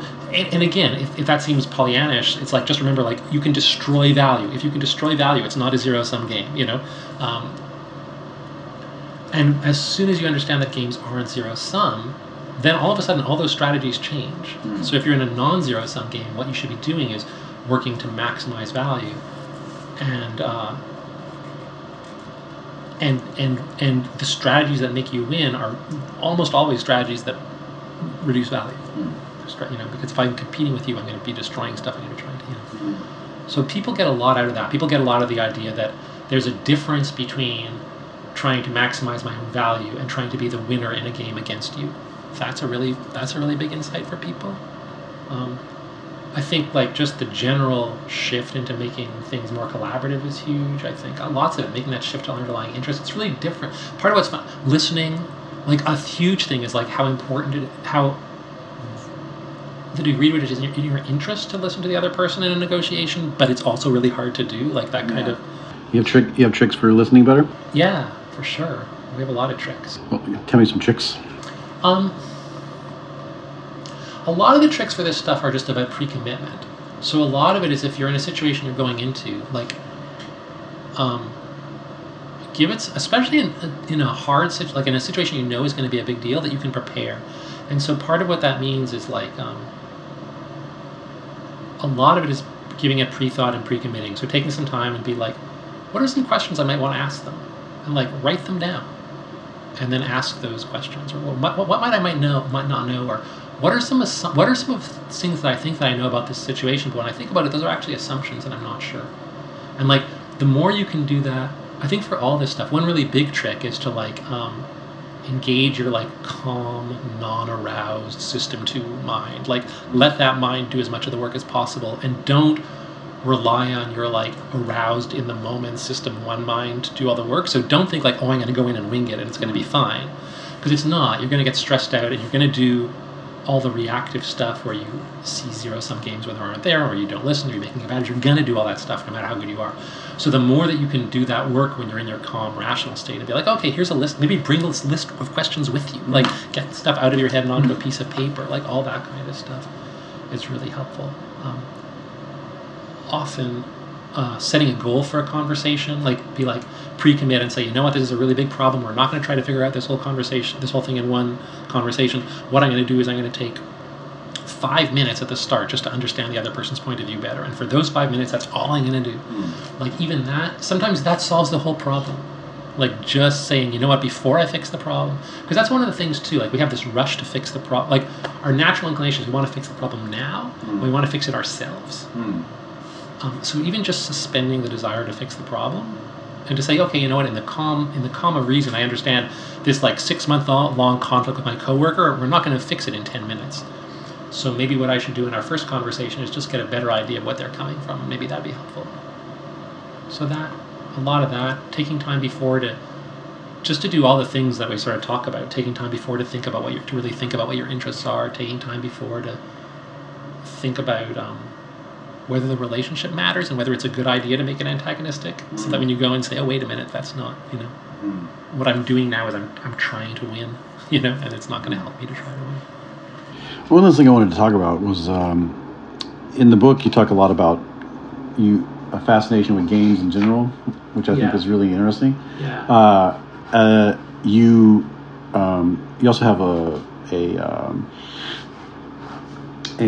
background in like improv type stuff, right? Yeah. And I feel like that's had to inform a lot of this. And I wonder what you gained from that, and what kind of games there's one game in particular I want you to talk about. Right. There's a language game where people will have to, I think it was something like they speak in gibberish. If you could describe that game and what the value of it is for you. Yeah, oh man, I haven't done that in so long. This is where the book was written quite a few years ago, and it makes me happy to think about the game, and a little sad because I haven't done it in a while. But yeah, so the game, this is a game I used to do a lot when I taught improv classes. And so what you do is you have in a simple, I guess the straightforward version of it is you have two people on stage, and they just speak gibberish. They go blah blah blah blah blah blah blah, and each of them has another player who's off stage, who's assigned to translate for them. So someone comes in and says, blah blah blah blah blah, and the person else says, I'd like to buy that car. The other person says, oh, let me show you around, sir. And so you're on stage and you're speaking, and the idea is when you speak with a lot of emotion and gestures and all this stuff. And the idea is that when you're off stage, you try to really match what the other person's saying. And when the game goes really well, what happens is you can't remember who said what. So if you're the person speaking gibberish, you kind of feel like you said those words that the other person said. And if you're the person translating, you sort of feel like the other person said them, and you were just kind of there when it happened. That feeling's great. And it's a lovely feeling. In improv in general, the sort of stuff in improv that I really like is that feeling where... And also when you're speaking gibberish, you feel like, you're on the one hand, you're really contributing a lot because you're sort of saying, and you're gesturing and you've got all this emotion to it. So it's not like you're being passive, but at the same time, you're sort of surprised by what the actual specifics of the words are as they come out. So there's this real combination of having a lot of agency and having no agency. And to me, I think in some very real way, that's sort of what you want to be doing in a negotiation too. You go in and there's stuff that really matters to you and that you want a lot, and you're really trying to get your needs met, and at the same time, you're willing to be very surprised, and you're willing to absorb new information, and you're willing to let the other person affect you. And so that sort of combination of being in control and out of control is something that I think is really powerful and exciting in improv, and also really powerful and exciting in just any sort of interaction with any person. It's sort of like a good conversation with someone. It sort of feels like, you kind of takes this direction, and you're kind of surprised, and you find yourself somewhere new, but you're not just like on a theme park ride. You're not just sitting there. Yeah. You're doing stuff. Yeah. You're doing stuff and being surprised at the same time. And that to me is kind of, that's what I always think of that as like the improv feeling. That's always what I loved about improv, is like getting like the improv feeling, where you're driving the car, but it's taking you all these places you didn't know you were going. It's like an emergent property of the group. Yeah. Yeah, and that to me was the stuff I'm really interested in improv. I would do more music stuff afterwards. We'd do like these large group improvisations where like these emergent things would happen. It's super fun. What's the music thing? I think I vaguely remember reading about it. The best emergent game that I did with the group was we would do this game. Man, this is also a long time, and I miss this maybe even more. But we used to do this. We did this game where it's kind of complicated, but nice. So you may play this game with maybe a dozen people. And what you do is you have everybody in the room. You just walk around and just make different noises, and just keep making different noises. Keep making different noises. We call this music. This is music very loosely, but it's worth. I want to preface this by saying that when you're playing this game, you actually experience it as a powerful aesthetic experience. It doesn't just feel like, when you describe it, it just sounds like a game, but when you're doing it, it's actually very beautiful. So you walk around the game and when we have people make different noises. And you say, okay, great. Now here's the task. Your task is, you've got a dozen people standing around a room making different noises. Your task is you want to gradually, over say the next 4 minutes, get to the point where you're all making the same noise. But you want to do it like don't signal to each other, don't and the way to do it is maybe just listen to what you hear in the room and make your sound just a little bit more like everybody else's sound. And then a little bit more, just over the course of a few minutes until you're finally all making the same sound. And bit by bit that happens. And so bit by bit this sort of cacophony of different noises comes together to the point where it's this total unison of people just making one noise together. And if it goes well, you kind of don't know where that noise came from. Like it's not like one person's noise won or that one person's noise, you sort of get to that point. Now you're all making the same noise together. You do that for a while because it's really fucking fun. It's really intense and it's interesting. And because you had to get there. And then the next instruction, you say, okay, now what I want you to do is start to, and this is actually surprisingly hard. This part's harder than you would think, which is you say, try to make your noise just a little tiny bit different from what you hear. So you're just starting to diverge from each other, a tiny bit. And it's actually kind of hard to do. It's surprisingly hard to do. But bit by bit, then this sort of total unison starts to have just little bits of variation in it. And you say, great, get further and further. And then you finally say, okay, try to get to the point where you're making your noises as different as possible. So like listen to what you hear in the room and just do the opposite of everything else you hear. So now you've got people, this total chaos of different noise. Say, great, now over the next 5 minutes, come back again to unison. People come back again, they come to a different unison. And we would play this piece, and we play this piece for like an hour and a half. You go back and forth between unison and divergence, unison and divergence, unison and divergence again and again. And different unisons every time, different kinds of things. But when you talk about like the emergent stuff, it's like, oh, the idea of like this group of a dozen people in cacophony somehow come to like this one sound that they're going to make, which is going to be different every time, and no one knows whose sound it was, and maybe it was a sound that no one was making before. And ideally, it's not anything. No one person is making that sound, but you kind of do that. And it's an interesting feeling again because you're sort of in something, and you're in something that's bigger than you, and the part that's hard to get from the description of it is that when you're inside of it. Well, one thing I would often ask people to do is for a while just stop and just listen to it. And then I think to an outsider it just sounds like a bunch of noise, but if you're in it, it's like the most beautiful thing in the world. It sounds religious or spiritual. Yeah, it sounds like like one of those, like an ancient ceremony where we're all together making the sound. Yeah, you're part of something bigger than yourself, and it's not like other things, and it's very rich and it's very complicated, and there's like and there's something about your connection to these other people and stuff like that. So that was a really and how easy it is, and that it was in you to do that. Yeah, like you could have done this. And also, like with all this stuff, it's also both easy and hard because you can do it with people who have never done it before, and they can do it, and at the same time, sometimes I do it with a group who would you'd work together over weeks and weeks, and they'd get better at it by whatever criteria of better. Like they'd be like, oh, we played that game, the time we played, like the third time we played was really interesting. The fourth time I kind of felt it was kind of boring and obvious what we came up with, but then we played again, I really liked what we did there, and so you develop these aesthetic criteria of this chaotic noise, but they'd kind of be like, oh, that particular chaotic noise matched with a drone was really good, and that one was kind of a little boring or something, And so we did lots of games like that. Those were pretty fun. I dig this so much. I don't know why, but it has that sense of like there's a lesson in this, and I'm trying to like find it. Because it feels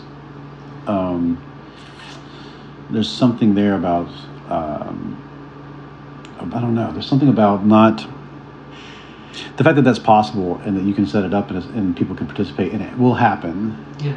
And that it's in you. I don't know. There's something about it that feels illustrative of something that I can't put my finger on it. I like that about it. That's kind of my hope. I mean, with those things, one of the things I really wanted was for them to be illustrative, and you can't put your finger on it. Yeah. Like, I think that was when I was doing those things, and that feels very different from. Maybe not, but it feels sort of different from negotiation teaching, where it sort of feels more like I'm trying to get people to a specific outcome. Although the more I teach, the more they feel similar. Like the more I teach the negotiation stuff, the more I'm like, oh, there's not one answer, Yeah. But I think part of what I liked about those exercises was that they felt rich and illustrative, but like hopefully they were illustrative in ways where it was kind of like, I don't know. Yeah. Kind of, it's like, that's like I've gained something I haven't had before. Yeah, because I've certainly gained something from this, but I may have to pick it apart, and maybe my interpretation won't be this other person's interpretation. That was always certainly my hope. Yeah, it always felt like if the game was just like everybody sort of extracted the same moral from it as each other, I was kind of like, well, that doesn't seem like maybe the best game. Yeah. And it almost feels like this happens in the negotiations that have what we would consider a positive outcome. That is the outcome. Where like I gained something from this. I'm not sure what, but it wasn't what I thought was going to happen. And that's been, I think, a big evolution. I think I was talking before about like the negotiation class. I think a big evolution for me as a teacher, just now when I was saying like, oh, I'm trying to get them to an outcome, is the longer I teach, the more I'm like happy for people to learn whatever I think a thing I realized as a teacher, which was really liberating for me as a teacher, was the first few times I was teaching these negotiation classes, and I was like, man, there are these concepts, and I want people to get these concepts, and if they didn't quite get the concept, I'd be disappointed. If they did get the concept, I'd be happy. Then I reflected back on my own experiences as a learner, and when I think about the learning experiences I most enjoyed, a lot of them were like, oh, I was in this class, and I had this really big epiphany, and I really figured out this thing. But a lot of the time, I think I figured out wasn't actually the thing that the teacher was saying. Mm-hmm. Like, it was... the class made that possible, but it was something that I figured out that was like adjacent to what the teacher was saying, or maybe even almost irrelevant. And as a teacher, one thing that I increasingly try to do is remember that.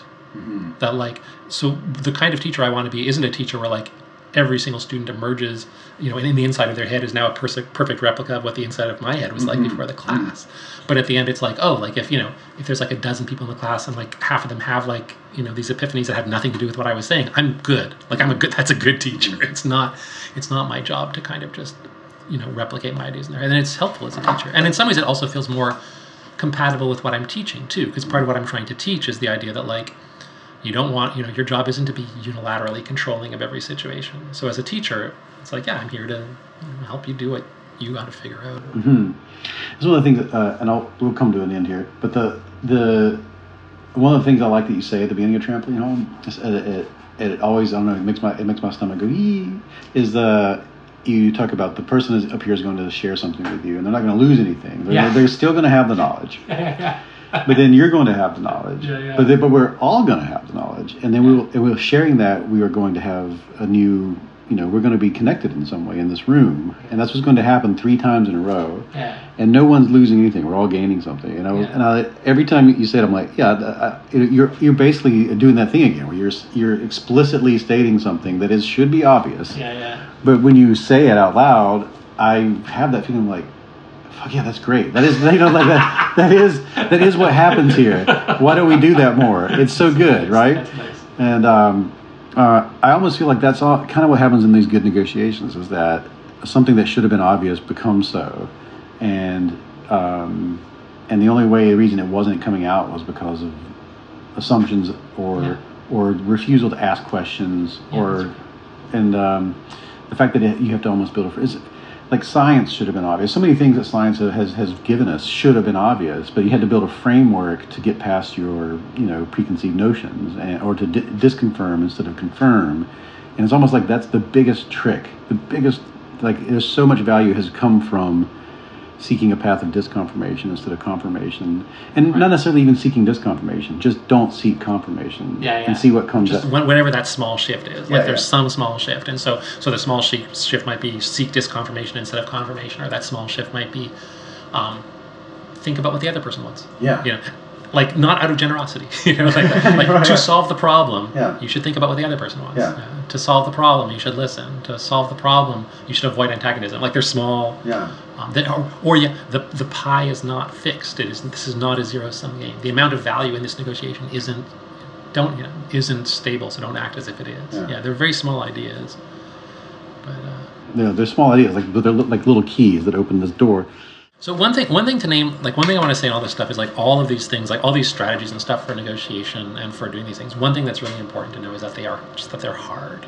Like so a lot of this is about like going against what your natural instincts are, and I think that's just something to name. So like I just feel bad like being on this podcast and being like, oh, you know what you should do is you should listen and you should talk about underlying interest, and then someone's going to come away and feel like, oh man, I should do that, and then when they try to do it, they find out that they can't. That's normal. Like the normal state of affairs is to not be able to do this. And if all that you know is like, there's this behavior that would be advantageous to me, but I often don't do it, that's great. You're really doing awesome, you know? Like, and like if 95% of the time you still don't do it, you're still doing awesome. Like those 5% of the time you do it, that's great. And like figuring out how to do it more often, that's like a life's work. Like it's not something you get right away.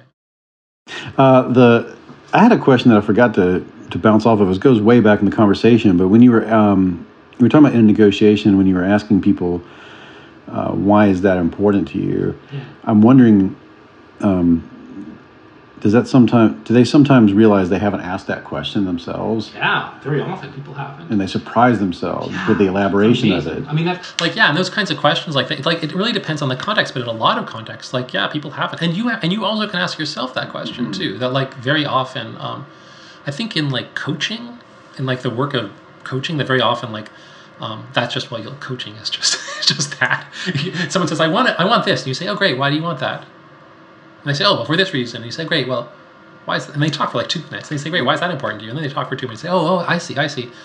So tell me more about why that's really important to you. And they tell you, and then like you just do that like 10 times, and now you've had like a 45-minute coaching session. The person's had like 100, and they think you're a genius. They have 100 huge insights, and you're a genius. And you just ask them. It's a really good question. Here's one. Do you want one more? You want one more little thing? I do. I don't know if you want this or not, but here's one thing. The one story that I resisted telling is there's this story that's like a negotiation story. It's like a 3-minute story that illustrates some concepts. Look at that. This is a classic story. Go ahead. Okay, so this story, this is for illustrating the negotiation concepts. This is like a classic story that every negotiation teacher tells, and now I'm going to tell it. And the story is this: it's the story of the orange, and the way the story of the orange goes, and it's a story that illustrates a bunch of things, but I guess especially positions and interests. And the story of the orange is there's 2 little kids. I think they're girls and sisters in the original story, and that's what they'll be here. These 2 little girls, and they're in the kitchen. There's one orange, and they're fighting over the orange. Dad comes in, sees them fighting over the orange. Each of them gives all these reasons why she wants the orange and should deserve the orange. Father doesn't find any of the reasons terribly compelling. So he does the fairest thing he can think to do, which is he takes the orange, he cuts it in half. He gives half the orange to each sister, and off they go. The next day, he comes up to the first sister, and he says, how did it go? And the sister says, I see how what you did was fair. I wanted the orange because I wanted to make juice. And because I only had half the orange, I could only make half as much juice as I wanted. But, I see it was fair. It was okay. He goes up to the second sister and he says, how did it go? And the sister says, oh, I see how what you did was fair. I wanted the orange because I was baking a cake, and the cake called for the rind, for the peel of the orange. Because I only had half the orange, I could only make half the cake I wanted to make. But I see how what you did was fair. So this is the positions and interest story, right? So that the sort of it's like, oh, you feel this sadness in your heart, right? That it sort of feels like, oh, you really overlook this opportunity to create more value. And it illustrates all those ideas. So the idea is that in terms of, on the surface, it looks like the sisters have these positions that are opposed to each other. One says, I want the orange. The other is, I would like the orange. Those positions are diametrically opposed to each other. And then you could sort of imagine them having this battle where maybe one's going to take 75% or 25%. And that's that sort of zero-sum kind of haggling approach to negotiation, where you sort of say, well, maybe I'll get a little bit more orange, a little bit less. But once you ask them that magic question that we talked about before, why does this matter to you? The second you talk about that, the second they say, oh, we can divide here's what we want, it becomes instantly obvious that there's a better solution. And when you do that better solution, what you do is you basically double the amount of value, right? And that when you cut up the orange, what you're basically doing is you're saying each sister gets 1/2 of a unit of value, kind of. But if you divide up the orange differently and let one have the peel and one have the pulp, suddenly you've got 2 units of value. One gets the whole glass of juice, the other gets the whole cake.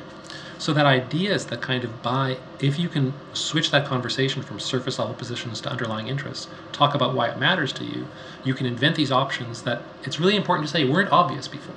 So very often at the beginning of the story, you'd be like, well, why should I talk to her? Why would we have a conversation? She wants the orange, I want the orange. That's all there is to it. Why would we have a conversation? But just this one simple question of why do you want it unlocks it.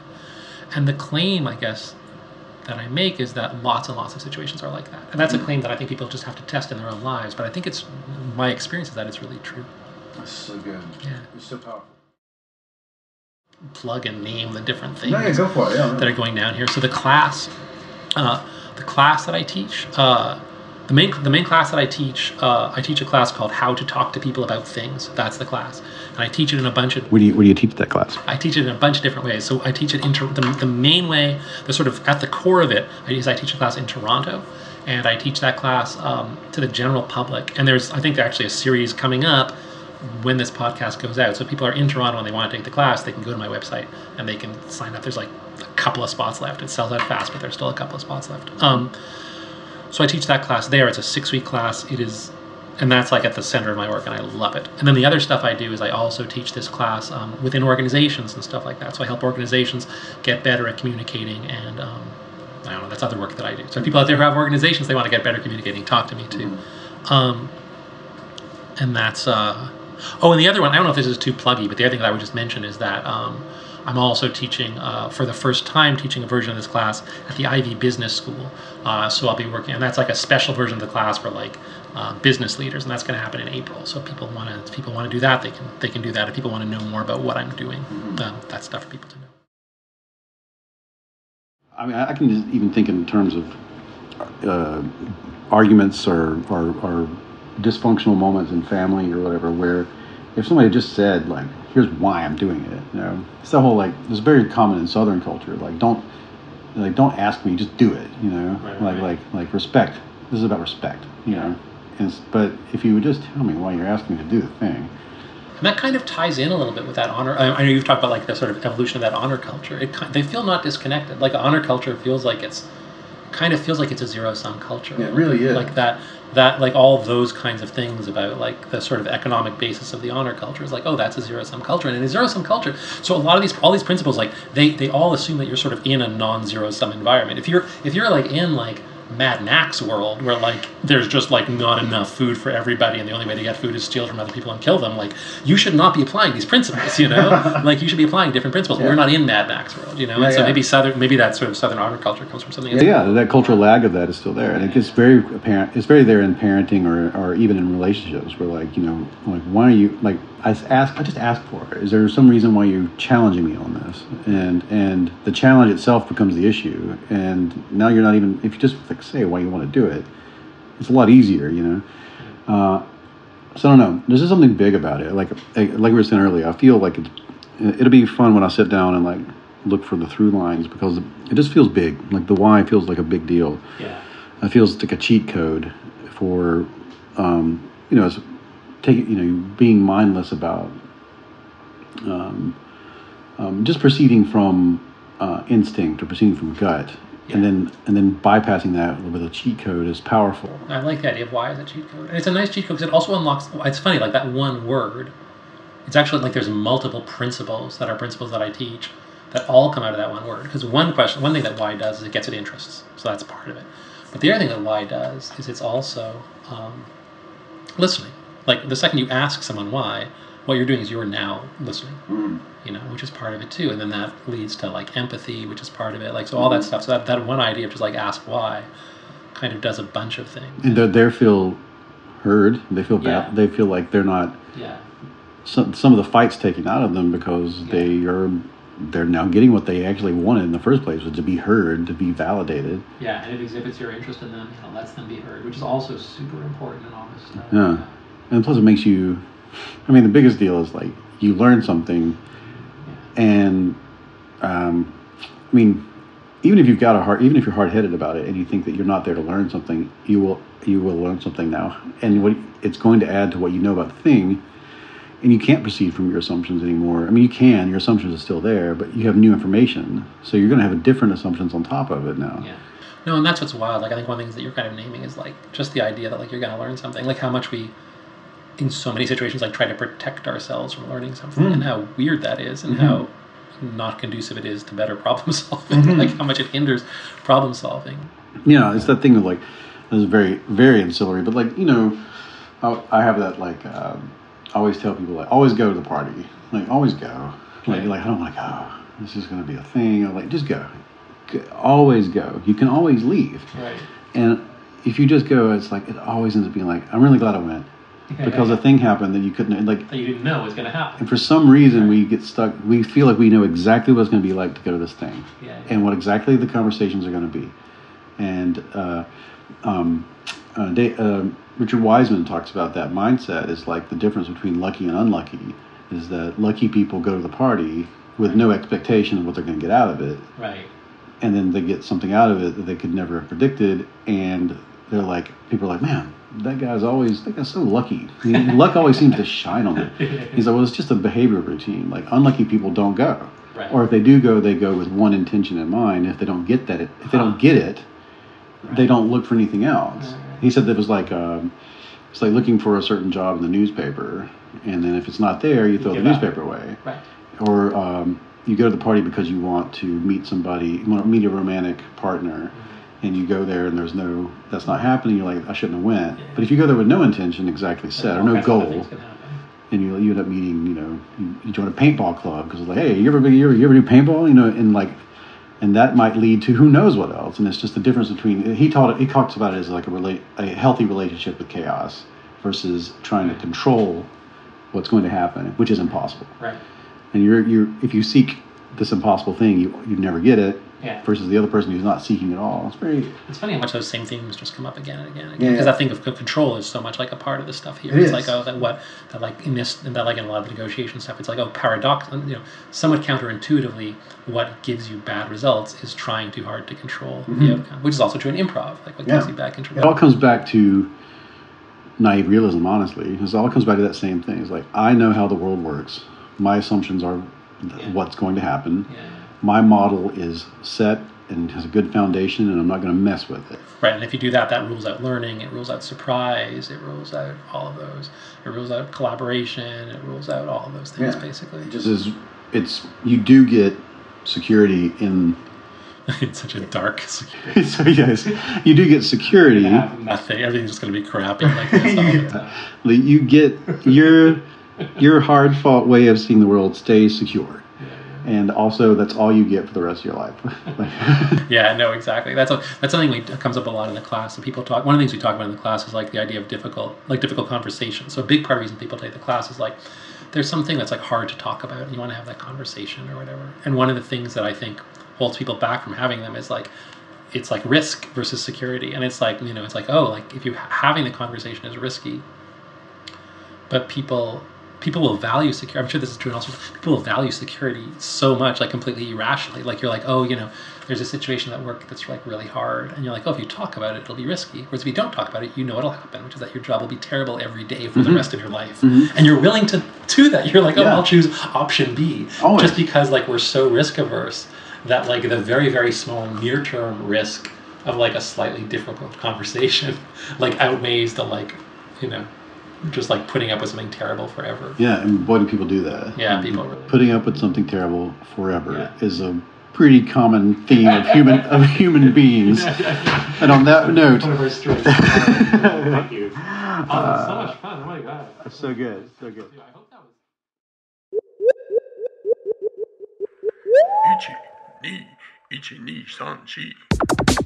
That is it for this episode of the You're Not So Smart podcast. Let me plug some things for Misha right away. You can find all of this stuff at MishaGloberman.com. That's GLOUBERMAN. There you can find information about his book, The Chairs Are Where the People Go, co-authored by Sheila Heti. There you can sign up for his courses, whether you are an individual or an organization. There you can find out about Trampoline Hall, which also has a podcast you can find on iTunes and other places where podcasts are found. You can find links to all these things at youarenotsosmart.com, where you can also find previous episodes. You can also find those previous episodes in iTunes, Stitcher, SoundCloud, and anywhere else they put podcasts. You can follow me at David McRaney on Twitter. You can follow the podcast at Not Smart Blog. It's also on Facebook /YouAreNotSoSmart. And if you'd like to support the show, you can do that at Patreon, patreon.com /YouAreNotSoSmart. Pitching in at any level gets you the show ad-free, but at the higher levels, you get t-shirts, signed books, posters, and all sorts of cool stuff. The opening music is Clash by Caravan Palace. The interstitial music is by Banjopocalypse and Incompetech. New shows coming up soon about nature versus nurture, about hormones, about the relationship between humans and technology, and fake news, and so much more. All that coming in the new year. And as I've been promising for a long time, I've almost finished a new series on logical fallacies. That's all coming up in 2019. See you then.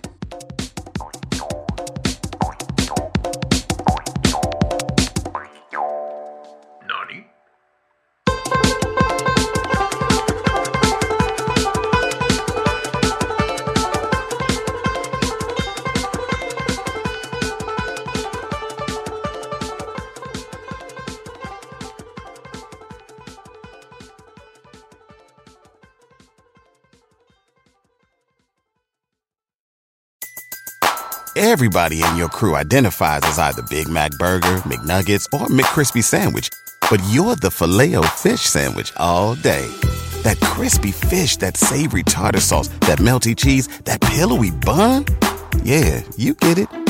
every time. And if you love the Filet-O-Fish, right now you can catch 2 of the classics you love for just $6. Limited time only. Price and participation may vary. Cannot be combined with any other offer. Single item at regular price. Ba-da-ba-ba-ba.